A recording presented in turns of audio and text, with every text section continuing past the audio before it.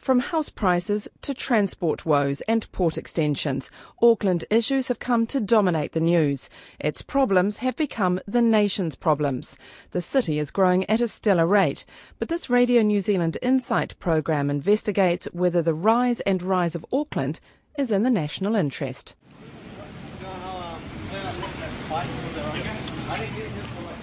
Ask people in provincial cities like Hamilton and New Plymouth for one word to describe Auckland, and this is what you get. Big. Busy. Overcrowded. Congested. Traffic. Traffic, congestion. Beautiful boating though, that's certainly a beautiful city, but it's got its problems. More exciting than Hamilton. There's more to do. It's fun. Shopping. Housing. Problems. It thinks itself the centre of New Zealand. Resentment's running high. It's outgrown itself. It's got massive infrastructure issues. And I just think we are putting all our resources into Auckland at the sacrifice of our regions and our provinces. And yet the city's future will have a major bearing on what New Zealand becomes. We know that we've got to have an internationally competitive city to keep talent here, to bring talent from around the world to compete with Brisbane and Melbourne and Singapore and so on for investment. So it's right that we should develop what we've got rather than Auckland trying to compete with Wellington or Christchurch. I'm Ian Telfer, and this Insight investigates Auckland's ever-growing dominance and what that means to New Zealand as a whole. Auckland, here it is, right here. In an Invercargill City Council lounge, the Mayor, Tim Shadbolt's in a reflective mood, leafing through photos in his most recent book, A Mayor of Two Cities. That was Tim's team. I would have had the most power, I think, of any politician in Auckland, because we held all the seats in Waitemata City. Mr Shadbolt grew up in West Auckland in the 1950s and says it was heaven on earth. Later he joined a hippie commune, and after some political theatre and a series of twists, ended up mayor of Waitemata City for 6 years in the 1980s. He says it was a heady time, and if there was one mantra in Auckland then, it was expand as fast as you can. We thought growth when I was mayor of Waitemata City. The faster we could grow, the more triumphant and crowing we were about it.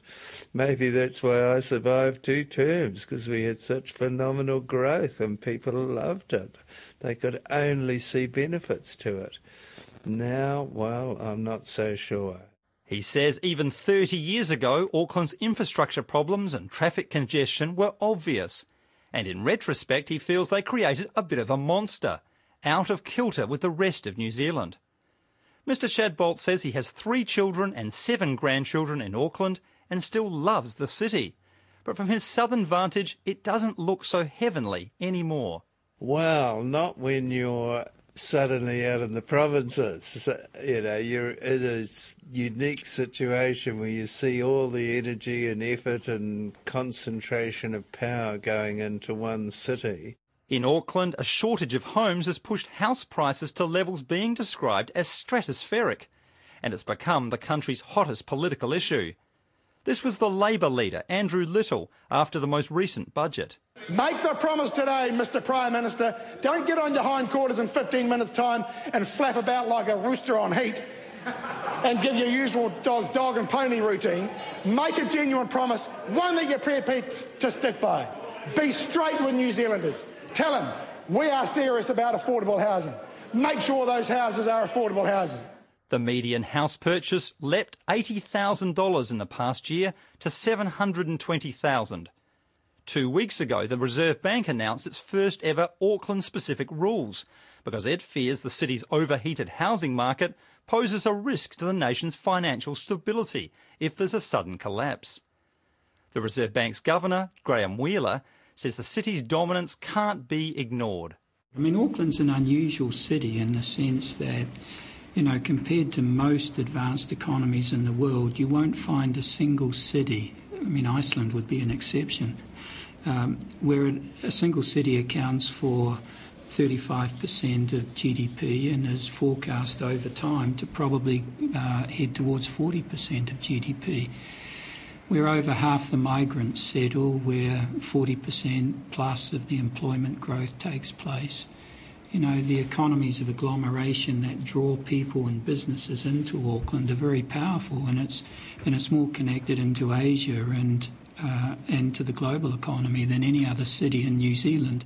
Back in Invercargill, what concerns Tim Shadbolt most is the way Auckland's become a magnet for people. Mr Shadbolt says when he wrote his book 8 years ago, he found there were only 5 cities in the world that had more than 1/3 of their population living in each nation's megalopolis. He says they were Uruguay, Armenia, Gabon, the Bahamas and Iceland. Nowhere else in the world is this occurring except 5 other countries that I could find that were mainly, except for Iceland, were third world countries with huge civil war and refugee problems. So New Zealand is absolutely unique in having 1/3 of its population living in one city with a very narrow waistline between 2 enormous harbours, and that really, I think, a lot of chickens have come home to roost.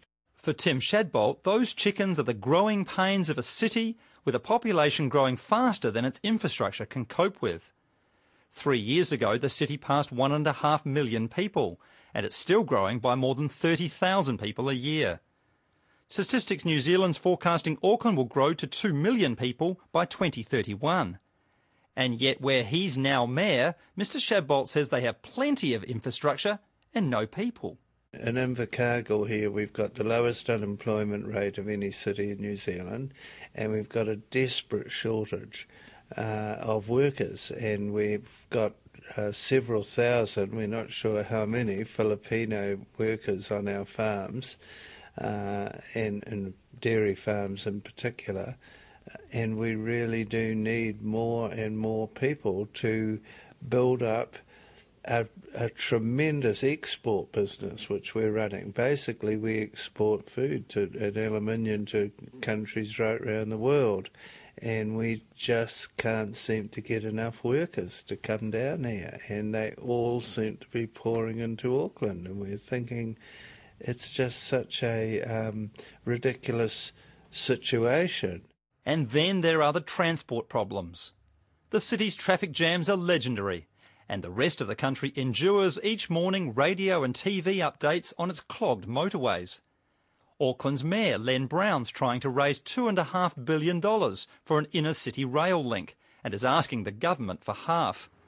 Many people believe Auckland's becoming a pit to pour money into. From an office in Dunedin's Warehouse District, Ali Copeman runs a conference management business. Hi, you must be Ali. Hi, I'm Ian, Ian. yes. G'day. Welcome. Thank you. Come in. Ms Copeman's also the Otago Chamber of Commerce's president, and she's blunt about how she sees New Zealand's big northern city. Auckland.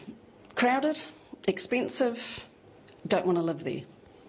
I've got family that live there, so I do get to visit quite a bit. I love it to visit, but it's not the place I want to live or bring up my daughter. Ali Copeman says Auckland's infrastructure problems are becoming a drag on the rest of the country. It's just that the infrastructure, the roading, the rail, things go wrong. You get a traffic jam or whatever, and you see the photos, the southern motorway, the northern motorway, completely congested, and you go, building more roads is not going to solve your problem. And she doesn't buy the argument that it's essential to have one-star city. We are New Zealand Inc. Although that's how it's been sold to us. You know, ever since, and you can go back to about 2007 when the momentum really kicked in, when we were going after the Rugby World Cup for 2011, and it was one country, one unified state, and we are New Zealand Inc. Well, I don't see evidence of that these days.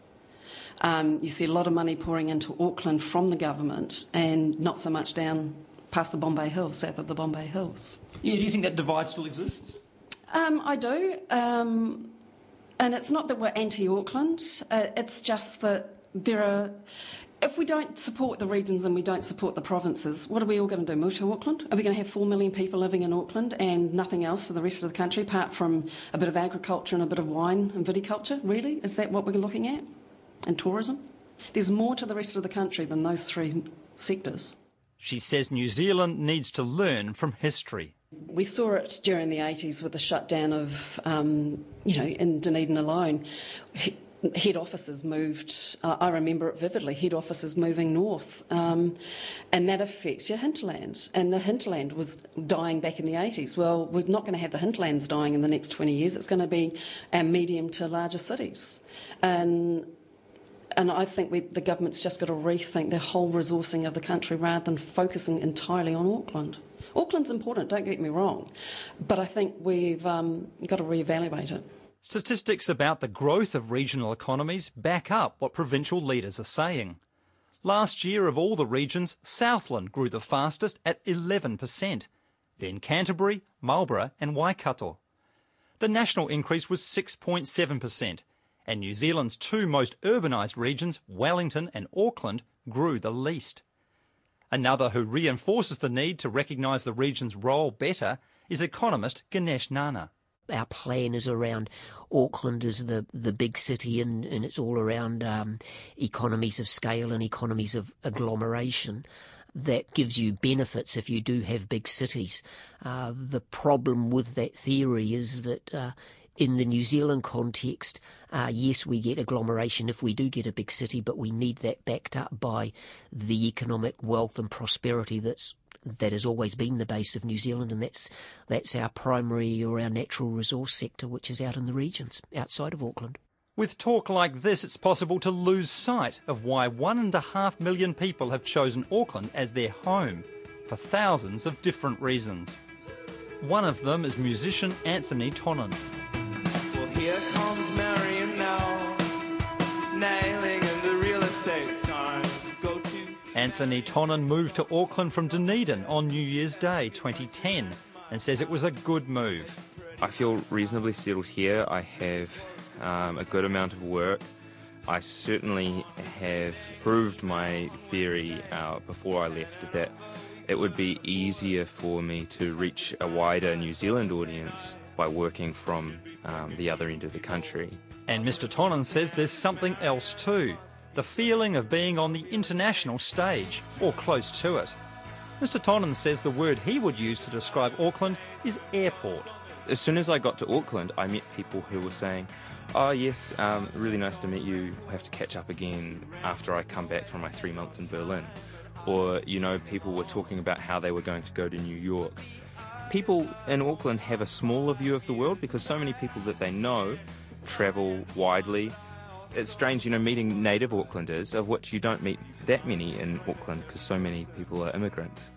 I find that they think about going on an international exchange during university before they'd think about moving to Wellington or Dunedin. They see kind of the rest of the country as a backwards move, and their first look is far overseas. So we bought this land back in 1996. It is former seabed, Te Toangaroa, that was the name of this bay. The Deputy Chair of Ngāti Whātua Ōrākei Trust, Narumu Blair, is walking in Key Park in central Auckland on the only major piece of the land the Hapu still owns. Back inside the Trust-owned office building, Mr Blair says anyone who lives in Auckland won't have any problem telling you why they chose the city. Yeah, well, there's lots of great things about Auckland, which is why so many people live here and continue to flood in here, not only from overseas, but from around the regions. Myself, I was brought up in the country, 40 kilometres from here. I couldn't wait to get out of there, and came to live at the Ōrākei village, where we have land up there, and, bright lights, big city kind of stuff, the opportunities in the city that it offers around education, employment, for me at that time, the rugby, and yeah, it's a great place. We've got, good beaches, forests, hunting. It's all pretty much here. Auckland's Māori name, Tamaki Makaurau, means the place loved by the multitude, or the bride sought by 100 suitors. And Narumu Blair says that still stands today. One consequence is that Auckland's leading New Zealand in cultural diversity, and unlike the rest of the country, attracting and keeping young people. He knows the focus on the big city is hard on other regions, but believes the good easily outweighs the bad. You are talking to an original Jaffa here. We are unashamedly proud of Tamaki Makaurau of Auckland. Yes, it's done some terrible things to us as Ngāti Whātua, but I think in terms of the long game, perhaps what our ancestors saw back in 1840 was the potential that a large city could bring to our survival, but not just to our survival, but for us to flourish. So definitely not a black hole, and I think the tax that's taken out of Auckland in terms of reinvested back into the rest of the country kind of bears that out. We're more than paying our way here in Auckland. And yet this idea of Auckland as a place swallowing all the country's resources keeps coming up. Radio New Zealand asked more than 20 people in regional centres if Auckland's a star shining like the sun or a black hole in space sucking in everything that comes near. They chose the light-devouring hole analogy by 2 to 1. Black hole. Kind of like a black hole. I wouldn't really go there for a job unless it was like high paying. To me, it's a shining star, I guess, but for a lot of other people, it wouldn't be. You know, it depends on your circumstances. Yeah. Black hole. Money just disappears into it. No, it's certainly not a shining star. I think Auckland's a shiny star, but however, we've moved out of Auckland. It's both. It is a shining star, but also it sucks up all the good things that could go elsewhere, and it might be a detriment to other regions. Otago University space physicist Craig Roger says out in the universe a black hole is a very extreme thing. So a black hole is the remnant of an extremely large star after it has died. And it is a vast percentage, well, maybe it's 20% of the mass of that star concentrated in essentially no space at all. And so you have all that gravity, all the gravitational attraction of that massive, massive star compressed down to a region so small that light cannot escape, which is why we call it a black hole, because no light can come from it. Professor Rogers says the analogy of the star is actually much better because they have a gravitational pull too and shine to a lesser or greater extent. Here in Dunedin's Exchange, in the oldest part of the city, people are keenly feeling the influence of Auckland's growing power 1,000 kilometres to the north. It's the feeling of the country's money and focus going elsewhere, of being left behind. And yet, recent analysis of government spending suggests this is not the reality. Auckland's actually been paying a bit more than its share of taxes, getting the right amount of infrastructure and less than its share of public service money. However, there's one thing in which Auckland is getting more than its share, and that's roads, and that's a sensitive issue. The Transport Minister, Simon Bridges, admits Auckland's getting about 40% of all road and rail spending, costing about $1 billion a year, though he says that's justified. Basically, bigger cities do, over time, I think, require bigger, more complex projects that do just cost more. That said, I think we've got to be conscious of all of New Zealand and make sure that we are spreading the jam, if you like, evenly over the bread. If any city's affected by Auckland's growth, it's Hamilton. There, a Waikato University professor, Jacques Pote, is a specialist in population economics. Professor Pote says in New Zealand, Auckland stands out. Auckland is what sometimes referred to as the growth pole of the economy. It attracts resources. It has a relatively high level of economic growth. It certainly has a large contribution of total population growth in New Zealand. So, on balance, it's a major engine to the New Zealand economy. But Professor Pote says the public have a number of misconceptions about the city. For example, where are all the extra people coming from? It's quite often people have the perception that this is due to migration, which in fact is on average not the case. Most of Auckland's growth is due to the fact that it's a city with a relatively young population. So most of the growth, on average, is natural increase. Professor Pote says the latest statistics show that of the immigrants coming now, only 1 in 8 is staying long term. The most recent ones show that about 47,000 people are permanent and long-term migrants moving into Auckland. But in terms of the fractions of that, the immigrants, people who we think as immigrants, are only about 12% of the arrivals. A third are people who are on temporary work visas. A quarter are students, and a third are New Zealanders returning. He says it's also no longer true that Auckland's sucking in people from the rest of the country, as the last few censuses have shown that Auckland's losing more people to the rest of New Zealand than it's attracting. And on the question of how skewed the size of Auckland is in relation to the country, Professor Pote says new calculations bust that myth too. The size of Auckland is not extraordinary relative to the population of New Zealand. I had a look at some other cities to compare with. If you take, a good comparison might be Ireland, and if you take Dublin, which has 1.8 million people, out of a population of Ireland of 4.6, that's 39%. So that's Auckland, of course, is about 33%. And even if you take the United Kingdom, and the question, of course, is if you take London, how big is London? The administrative boundaries are often not a good guidance because it's about economic performance and importance that we're looking at. And sometimes the best way of doing that is, in fact, you can use satellites and you can look at light intensity and define boundaries of agglomerations based on where the light starts to dim, as it were, on the boundaries. Now, if you take London as a big, the greater London area, some estimates say that population is about 21 million, of the UK of 64 million. So that's, again, it's about a third. So in that sense, Auckland doesn't stand out at all. From his post in Wellington as chief economist of the consultancy firm Burl, Ganesh Nana agrees Auckland could be and needs to be a star performer.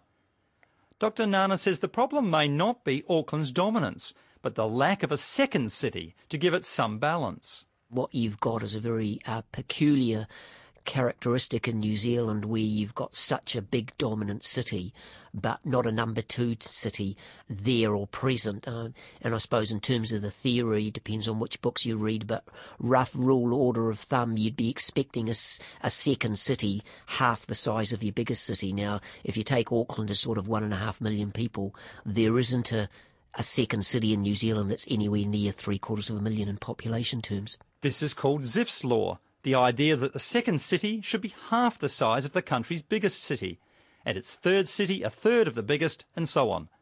That would mean either Wellington or Christchurch would need to about triple in size over the coming years to become a full second city to balance Auckland.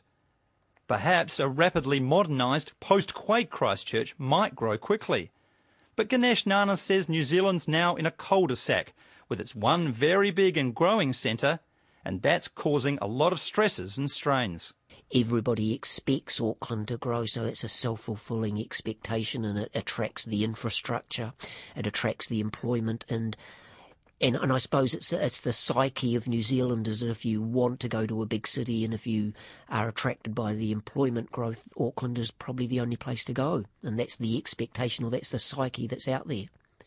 And that's then is backed up by the policy environment that is sending infrastructure dollars towards Auckland, and arguably at the expense of other regions. Dr. Nana says New Zealand's wealth has always come from its lands and seas, whether wood, meat, milk or fish. And Auckland's role has to be as a finisher and export gateway, packaging, adding value and finding new markets. He says despite decades of good words, the country's still locked into a pattern of competition between the regions instead of a partnership. He says one place to start would be to end funding regional services like health based on the number of people that live there. Those population-based funding formulas are no longer appropriate for a New Zealand where a significant proportion of our economic wealth is driven from the regions, but they are facing declining population. And that's that there is a inherent conflict there that we have to confront. We can't have those population-based funding formulas depriving the regions of those necessary infrastructure, because then we go into a population spiral in the regions, which then gives you an economic spiral in the regions, which then give you not a very pleasant picture for New Zealand. Because New Zealand, I repeat, does not rely on Auckland, it does not rely on Wellington, it relies on the interconnections between the regions and their successful connections with the big city. And until we get that message or that story or that picture out there and understood by everybody, including the policy analysts and the politicians, we will be forever in this no-win scenario where it seems to be either the regions versus Auckland or it's the ratepayers versus the taxpayers. And we haven't got that big picture, forgive me, that NZ Inc. perspective that we need. In health, at least, the government's already reviewing the population-based funding formula, although there are no signs yet of a major rethink. There's pressure on the government to look at immigration rules too. For instance, the Invercargill Mayor Tim Shadbolt says immigrants willing to work or invest in provincial New Zealand get a couple of extra points towards their qualifying entry score, but they should get 10. The Immigration Minister, Michael Woodhouse, has confirmed he will be asking officials later this year to look into ways to tweak the system to encourage those thinking of moving here to look outside of Auckland, though he won't give any details. For now, though, the star keeps burning. But perhaps there are better metaphors. The economist Ganesh Nana suggests a cricket team made of the regions in which no individual's any more important than any other. The chief executive of the Waikato Chamber of Commerce in Hamilton, William Durning, has another. I see it as beachhead. So it's an initial point of entry for people to come and understand what it is to be a New Zealander, what it is to live in our wonderful country. It's not the be-all and end-all, it's a starting point. And then from there that they can venture throughout the rest of the country, it's so easy to get around and see all the parts of our wonderful country, to live, work and play. And then I think that gives those new New Zealanders coming in the chance to say, where in our great country can we, find a slice of paradise, a place that we can call our own, and contribute accordingly. There are shades of that in Ngāti Whātua's Ngarimu Blair's thinking too, as he casts back to his ancestors. Sometimes I'll go and sit on a headland along the Tāmaki Drive there and kind of try and picture what it may have looked like without 20,000 cars going past in the morning.